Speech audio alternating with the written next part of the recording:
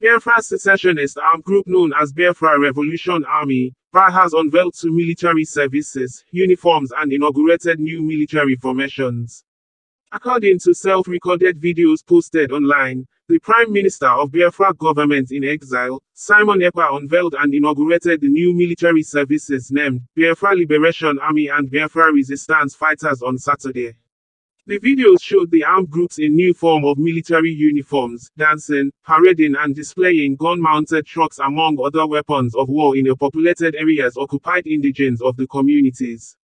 The armed groups did not state the communities where the military parade were carried out but stated that they don't live inside the bush, rather they live inside town.